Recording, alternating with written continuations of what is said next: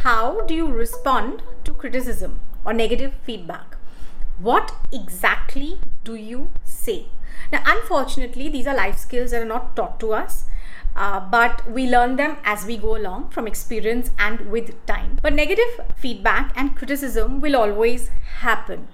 And the inability to deal with it, constructively and in a positive manner could affect your relationships with your peers, colleagues, even your friends.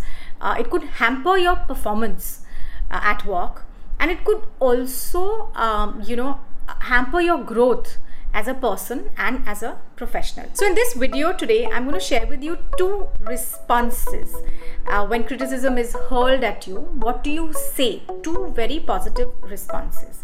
This is Deepika Singh and welcome to She Means Business. If you like my content, please don't forget to subscribe to my YouTube channel. And if you're listening to this on a podcast, please don't forget to follow. Now, the first thing when someone offers negative feedback or hurls a criticism at you, the first thing, don't offer an excuse. It's the first thing that we do. I don't think your PPT is good enough. Actually, if I had more time, I would have done a better job. I don't think this creative is good enough. I didn't really get a very good brief.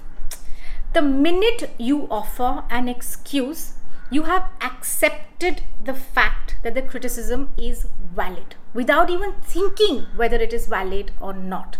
But unfortunately, it's the first thing we do. We jump in with an excuse. We close our mind, to any kind of further dialogue, to figuring out whether this criticism is valid or not.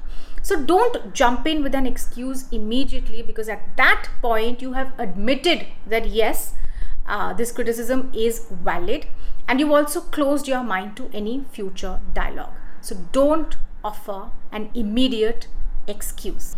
The second thing to do is to ask a specific question. What exactly did you not like about this PPT? Or what exactly did you not like about this creative? When you ask a specific question, you actually open up a dialogue to understanding the other person better, right? You come across as a far more mature and a far more rational person, because now you're willing to understand where this could have possibly gone wrong, and you're wanting to look at a solution. So you're not defensive at all, you're actually rational. And it could actually lead to figuring out constructive feedback and something that you could work on. It could be constructive feedback, and figuring out exactly what the other person did not like could actually lead for you to improve better. The other thing that a specific question will do, is to sift or differentiate between actual constructive feedback and someone who's just trying to put you down. Right, because now you're delving deeper and trying to understand what this person means. If the person doesn't have anything, constructive to offer in terms of why exactly, then I'm not so sure if it's a dialogue worth having or it's a criticism worth keeping in mind, right? So ask a specific question, open up a dialogue, try to also understand where the criticism has come from. How valid, is that criticism, and then walk away with learnings and walk away with something that you can actually improve upon. Find a solution, and that makes you look very, very rational. So I would highly advocate doing these two things. The first is to, of course, not offer an defensive excuse immediately, and actually ask a specific question. So your comeback should be a specific question on that criticism.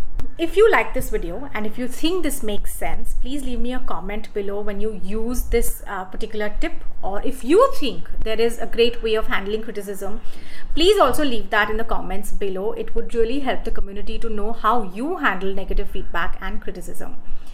And till next time, stay tuned, stay happy and stay focused, and don't forget to subscribe to the channel and follow me everywhere, Instagram, etc. Goodbye.